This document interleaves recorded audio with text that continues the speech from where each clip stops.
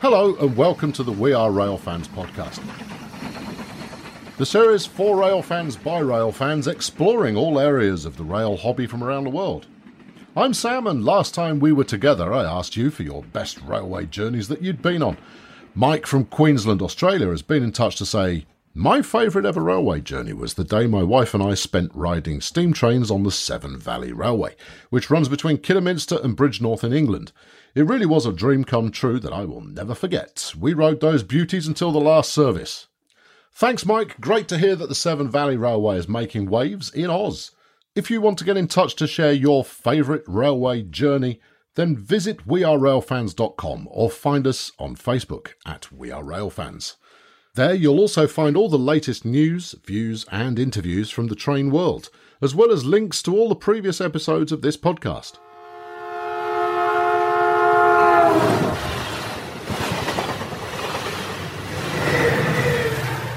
You're listening to the We Are Rail Fans podcast, and so far on this show we've focused on drivers of locomotives, but today we want to hear from someone who doesn't drive a train, but is driving a major project on the railway network. Let's bring in John Millward, who's the Historic Environment Manager for HS2. Part of the project that John's overseeing includes the restoration of one of the world's oldest railway buildings in Curzon Street Station in Birmingham.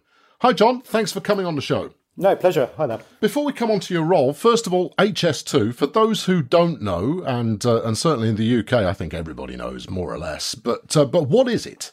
It's a fantastic opportunity for Britain's new low-carbon high-speed railway. So we're actually aiming to build basically a new backbone to our high-speed offering. It'll free up loads more capacity for freight and passengers, cut journey times.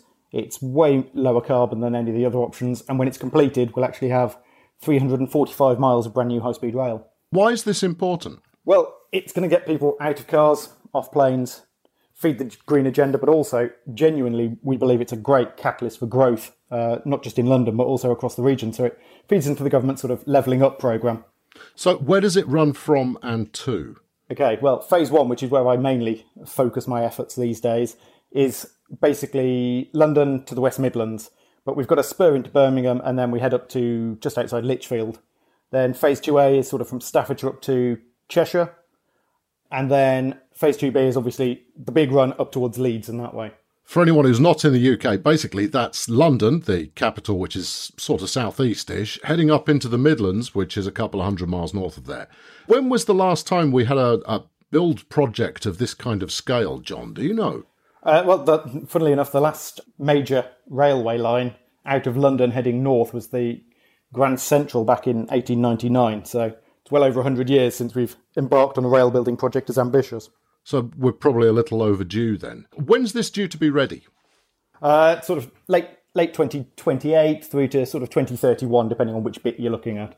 And is it coming along in phases, or is it all going to just grandly launch in one section? Right. I think, much as that would be splendid, I think our plan has always been that we'll launch it in phases. So phase 1 and 2A are looking to be launched at the same time. So you should, in theory, be able to get from London to Crewe 2028, which will be great. Smashing. So you're the Historic Environment Manager. What does that have to do with something as modern as HS2? Yeah, it's a question I get asked quite a lot, Sam. Basically, HS2, for those who haven't read all of the Act that goes with it, is committed to investigating the historic environment, amongst other things. And we've got it actually written into both the Act and our environmental minimum requirements that HS2 must undertake heritage research before we actually build the railway. So we've actually got tighter planning regulations around heritage and indeed wider environmental issues than normal building projects. So is this effectively part of law? Do you have to do this, or is this something that the project team are doing out of their own public spiritedness? No, it is the law on this job. But equally, we're hoping that we can drive a new innovation in how archaeology is done in this country. So we're actually looking at research-driven and focused work rather than by rote trenching. So instead of digging a hole somewhere because we happen to be building, we're actually saying, well, what research questions can we ask and what bits of our history can we actually better understand as a result of this work? So it's kind of, it's a two-pronged attack. Yes, we have to do it, but we should equally be doing it better rather than just for the sake of it. I'd also love to add that it's actually the largest programme of archaeological works ever undertaken in the UK. We've got, in effect, about 10,000 years' worth of British history that we've uncovered thus far. And we are using around about 1,000 archaeologists, which, for a career which is normally numbered in only the lower thousands, it's a huge commitment and a boom to our industry. So what's being done with the archaeological work that you discover along the way? Is that being then preserved and transported? Would the route that the HS2 is planned to take, would that deviate if it came across something significant? We actually have a duty to protect by design where possible, which basically means we are aiming wherever we can to actually design works to minimise their impact on the historic environment. So it isn't that we would necessarily deviate the railway, but we'll try and build the railway in such a way that we can preserve any archaeology next to it or underneath it where that's feasible. What's the most interesting thing you found so far then? Well, for me, obviously, I cover a piece of Phase 1 amongst the team. Curzon Street Roundhouse has got to be up there. I mean, I think I'm probably duty-bound on this call to say anything rail heritage anyway. Right. But equally, we do have a really good medieval manor house at Coles Hill in Warwickshire, which is looking really very, very good. So is your interest in the general history of what you turn up on the route? Are you an archaeologist or are you a project manager who happens to have a flair for history? No, I'm very much an archaeologist. I'm a member of the Chartered Institute for Archaeologists. Project management is kind of an adjunct to my major focus. I like the study of the human past. That's what I've got my degrees in, and that's what I've done since I left uni, really. And are you specifically fascinated by railways, or is this just a happy coincidence? Well, I mean, I think I would say I'm a generalist, but I equally grew up near Ironbridge. So the Industrial Revolution has always held that kind of special fascination. And I do remember getting some pretty weird looks as a teenager exploring deserted railway sidings and locations of former railways, plateways and that sort of thing. And then the work that we've been doing at Curzon Street has really kind of reinvigorated and rekindled my interest in this sort of thing. So is your fascination then more with the infrastructure that railways have taken rather than necessarily the great steel beasts that run on top of them? I think probably yes. I think it's that kind of, as an archaeologist, I tend to like to find things that I can put a shovel in the ground and then try and work out what I've got. So inevitably, for me, the locomotives, fascinating and wonderful though they are somewhat transient, whereas it's the sort of the permanent scars on the landscape that I'd like to investigate. Fantastic. So, Curzon Street Station, you've spoken about it a couple of times already. It's one of the world's oldest railway buildings. Tell us a little bit more about it. Where is it and what makes it important? Okay, well, it's in the centre of sunny Birmingham, so, heart of the Midlands. And what we refer to as Curzon Street Station is actually what Philip Hardwick, the architect, described as the principal building. It was meant to be the boardroom and general offices of the London and Birmingham Railway, rather than actually, a terminus building in the true sense. The ticket office and such like was actually a separate building which sadly no longer survives. The interesting thing is the board never actually met in the building because they liked the wine list at a hotel nearby. So they converted it to refreshment rooms within 6 months of it opening. So it opened 1838, refreshment room sort of tail end of 1838, beginning of 1839. And by the tail end of 1839, they were already discussing converting it into a proper hotel. Right. And it was massively extended in 1841 with hotel rooms and formal dining room and everything like that. So it then stayed in that sort of use until New Street opened in 1854, at which point it was converted to offices and increasingly fell into use as a goods office. And it continued in use like that from about 1860, I guess, through to the closure of the goods station at Curzon Street in 1966. Personally, I'm not familiar with Curzon Street Station. Was there still rail traffic running after its closure, or was it literally left and forgotten? Well, basically, it was converted from a rail goods station in 1966 when most of the original sheds and such like were actually levelled. And they built a parcel concentration depot on the site with Royal Mail running the show. It carried on with trains coming in until sort of the early to mid-70s. And then they cut the spur line off the RBS main line and converted everything to lorries, which is a bit of a shame. And then we were lucky, I guess, in a way, to find some bits of bay platforms with tracks still in situ when we were actually doing some of the early breaking out of the concrete slab. So, we did see signs of its use after 1966, but it was very much more limited. As a result of HS2, Curzon Street Station lies on your path. What happens to it now? Is it being catalogued before you kind of pile through, or is there something more extravagant than that being planned?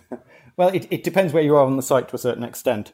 Underneath our viaduct, for various engineering reasons, it hasn't been possible to preserve everything that was there previously, but that had already been demolished. And luckily, the historic records are really good. So when we excavated, what we found in the ground matched what we'd got on the map. So it was a relief in many ways that where we weren't able to preserve things, we at least understood it well. There's been a very detailed 18-month programme of archaeological excavations around the building that's still standing. We're currently in the process of finally getting the refurbishment kicked off in the Grade 1 listed principal building. We've got about a year's worth of work to go, and we've been planning this for about 3 years now. So it's really good news that we're finally able to get this building off the Heritage at Risk register, because it's been empty and dilapidated for over 10 years, and safeguard its future. So you mentioned that it's a Grade 1 listed building, and obviously we have an international audience. What does that mean? We talk about listed buildings in the UK quite a bit, but for those who've not come across the term before, what does that actually mean? Okay, what it means in this case is Grade 1 listing is reserved for the top 2% of buildings for their architectural or historical significance. And it means that we've got very onerous restrictions on what we can and can't do and how we can do any works to it. So we've been liaising with not just the City Council in Birmingham, who have their specialist officers, but also Historic England, our national sort of statutory body, to make sure that what we're proposing is not detrimental to the building and does safeguard its future. So we acknowledge that the building's at risk and everyone says we need to do the works, but we need to make sure that we do them sensitively and in the right way. And basically listing is a way of making sure that that happens. So once you've completed the I guess, restoration and securing work that you're doing on the station, is it then going to be open to the public to come and see, or is that going to be a practical function that it forms? A little bit of both. The ground floor, we're hoping to have exhibition space and an HS2 visitor centre, basically. So you can come and talk to someone if you've got any concerns or you want to know what we're up to. We're hoping to have it manned and welcome the public in. There'll also be a coffee shop because, it's always useful to have some refreshments while you're having a chat. Always have a coffee shop. And then the first and second floors are going to be flexible office space. So, what we're going to have up there, who knows yet, but it should be exciting. And it's going to be great to see the building full and gainfully occupied for the first time in so long. So presumably, had HS2 as a project not existed, then this refurbishment work wouldn't have happened and the station would have continued to be neglected. Yes, in a nutshell. Several other interested parties previously have looked at the building, begun development plans, and then sadly, because of the complications, just not been able to do it. It's a very complicated building, and 1980s renovations were perhaps less sympathetic than one might have hoped, especially when you consider it was blitzed in 1941 by the Luftwaffe. So the fire damage from that was quite hastily repaired, and then 1980s rather less sympathetic repairs are on top of that. So we're having to try and carefully unpick the two previous phases of repair to make sure the building's actually in a suitable condition going forwards. I mean, presumably you've spent a lot of time in your career looking at historic buildings and items of the past that have been dug up. Do we do enough, generally speaking, to try and preserve these things? I can confidently say that Britain is at the forefront of preserving these things. Whether we do enough, I think everyone could say we could always do more, but I would say that we make far more effort to study the past than many other countries. I think we've got a reasonably proud track record of doing what we can. And how do you go about, if we're looking at infrastructure that exists today, for example, how would we know what is of historical significance for future generations? Well, that's a very difficult question. Some people in the 1970s decided, for example, that Georgian architecture was horrible and large swathes of such material was demolished, which to the modern eye seems like cultural vandalism. Likewise with modern infrastructure and the remains thereof. I'd like to think that in future years, HS2 stations will be sufficiently meritorious to have preservation and listings, but time will tell, I guess. It depends on the tastes and the decisions made going forwards. So comparing how Britain does things in terms of preservation, do other countries have an appreciation for the importance of railway architecture in the same way that we do. How do different countries differ in their approaches to these things? I don't know if this is something you know or not. Well, it's very interesting because a lot of countries don't worry about anything that they see as modern, and their definition of modern can be surprisingly old. It can certainly be a couple of 100 years before anyone starts to think about whether something needs to be considered as old. And that leads to some rather difficult decisions from our perspective that perhaps they don't see as difficult at all. Likewise, infrastructure is a very strange beast in many ways. If it's still operational, then we need obviously to be cognizant of, whilst we love its cultural value, it also needs to actually serve its function. So, for example, I used to work for English Heritage, and in their designations department, bridges, even though they can be scheduled and listed to be protected as monuments, if it becomes structurally unsound, the Highways Agency still has a right to do the maintenance that's required, regardless of the damage it does to the fabric of the old building, because you can't have a car or a train or whatever fall into a river or a valley or whatnot. So yeah, it's a challenge at times. Likewise, finding sympathetic uses for things like redundant stations or bus depots can be extremely difficult because they're quite specialist spaces. Earlier on, you mentioned that you discovered a roundhouse. Whereabouts was this, and what sort of condition was it in when you found it? Well, we'd kind of realised fairly early on in the project, perhaps even as early as 2012, that there was a chance of an early roundhouse at the Curzon Street site. We'd found some references to it in some historic documents. But we'd also seen references that it had been demolished in 1860 to make way for 14 inlines to allow for the development of the site as a goods depot. Now, we'd therefore assumed that there'd be very little left. So we tentatively put a trial trench in the area a couple of years ago to see if there was anything left. And I'm delighted to say that we'd actually got the entire ground plan about a foot below rail level that matched to within about 4 inches in real terms with Robert Stevenson's original design from 1837. Once we started doing a little bit more research, we realised actually we hadn't got an early roundhouse, we'd got the earliest roundhouse in the world. Wow. So that was an astonishing thing. So we've got, kind of rail buzzword bingo. You've got Stevenson, so that's a big tick, yep. And then you've got earliest in the world, and it's just astonishing. And then we realised that actually we needed to really understand the structure a bit more because there were some elements that we just didn't quite understand. So we potted about and we did various phases of work. And we found out that actually we've got about 12 to 15 feet of masonry from the top of the items that we found to the actual floor of the cellar. We've even got a well that goes deeper still actually in the cellar because they had high pressure mains water to spray out the boilers at the end of shifts. And we found evidence of all the drainage system to go with that, including bits of ash and clinker from the boilers still in situ, which was slightly astonishing. But we'd heard that they'd put in a pumping engine in the cellar as a backup. So we got the well for it. Sadly, none of the actual engine had survived. Not really surprising, I guess, because clearly you'd want to repurpose that. But that was great. And then some weather did us a huge favour and actually opened up a little bit of one of the tunnels that we knew we were looking for that linked the coke vault, where all of the fuel for these early locomotives was stored below ground, to the actual roundhouse. So we managed to get that laser scanned because it wasn't safe for anyone to get into. But it means we've actually managed to unpiece exactly how the structure evolved over about a 20-year period with various phases of addition and alteration, as well as really kind of unpicking the site from a purely engineering point of view so that we know where we can work with heavy machinery and where we can't. Because basically we've developed a strategy to preserve this all in situ and then reference it in our end design, which our contractors are working on at the moment. So how's that going to manifest then? I mean, are you going to presumably leave the original structure intact in a kind of preserved fashion, or is there something more to it? Well, we've at the moment we've buried it so that our construction phase can go on without causing any mischief to any of the remains, and we're confident, and the engineers are very confident that what we've got in place will do that. The actual end design is to be announced at the moment. We're liaising with Historic England and other key stakeholders to make sure that what we get is suitable for our scheme, but also for the general public. And we want bang for our buck, so we want to make sure that what we've got really celebrates this fantastic piece of heritage. Now, as an Industrial Revolution fan, this must have been quite something for you to be part of. Yes, absolutely. It was quite an astonishing find, I'll be honest.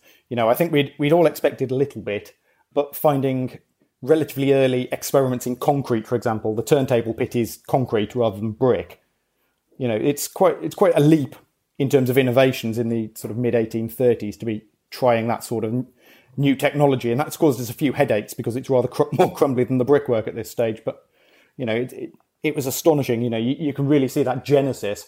Likewise, the additions really show the pace of change with rail technology at this period, because it was designed to hold 16 locomotives and tenders, or 32 locomotives, but it's only 124 foot in diameter. So right. Within 1 or 2 generations of locomotive, you're not looking at something that's a functional and useful structure. You're looking at it as an obstruction to progress. So they had to build a load of through sheds to allow the new locomotives. Even something the size of a bloomer was rather too large for the turntable.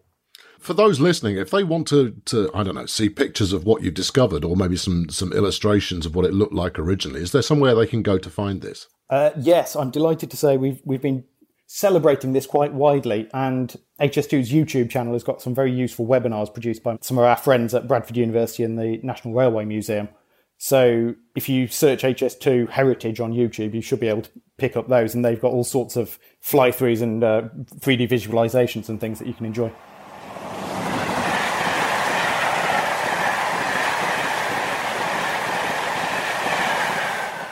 Right, now, you're not a traditional rail fan, John, so I don't know how well this is going to work, but we're going to give it a try anyway.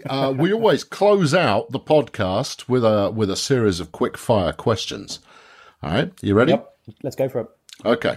So, do you have a favourite train? And if you don't, then instead, do you have a favourite piece of railway infrastructure? No, I do actually have a favourite train, and that's Mallard. Mainly because I'm a sucker for streamliners, and it's kind of a double win because it's both fast and elegant. Okay, good. Now, are you a fan more of steam, diesel, or modern trains? Steam, full stop. Do you have a preferred era of steam? Are you back in the glory days where it first began, or do you like the heavy hitters at the end of the era in the 1950s? Well, it's a sort of 30s through 50s, when they really started giving it some. Okay. Is there one piece of railway history you wish you'd seen live? Yeah, I'd quite like to have seen Stephenson's locomotion, I'll be honest. Because, without that, we wouldn't really have got Rocket. Is there a favourite place to travel by rail in? Yes, I really enjoyed a trip I took a few years ago to Rome, set out from Florence, Santa Maria Novella, which is a fantastic, albeit rather fascist, railway station, and then blasted through Tuscany on the express into Rome. It was an amazing trip. Beautiful. Can recommend it. You're an expert in the past, but gazing forwards, what does the future of train travel hold? Well, HS2, obviously. We're currently looking at what the future of British rail, at least, looks like, and we're confident that our new fleet of train sets will be amongst the fastest in the world, and we're aiming for them to be faster than the bullet trains, so I think that's a pretty good start. Thanks very much for coming on the show, John. It's been really nice to have you on board. Where can we find out a little bit more about the work going on with HS2? HS2's website. We like to reach out and talk to people.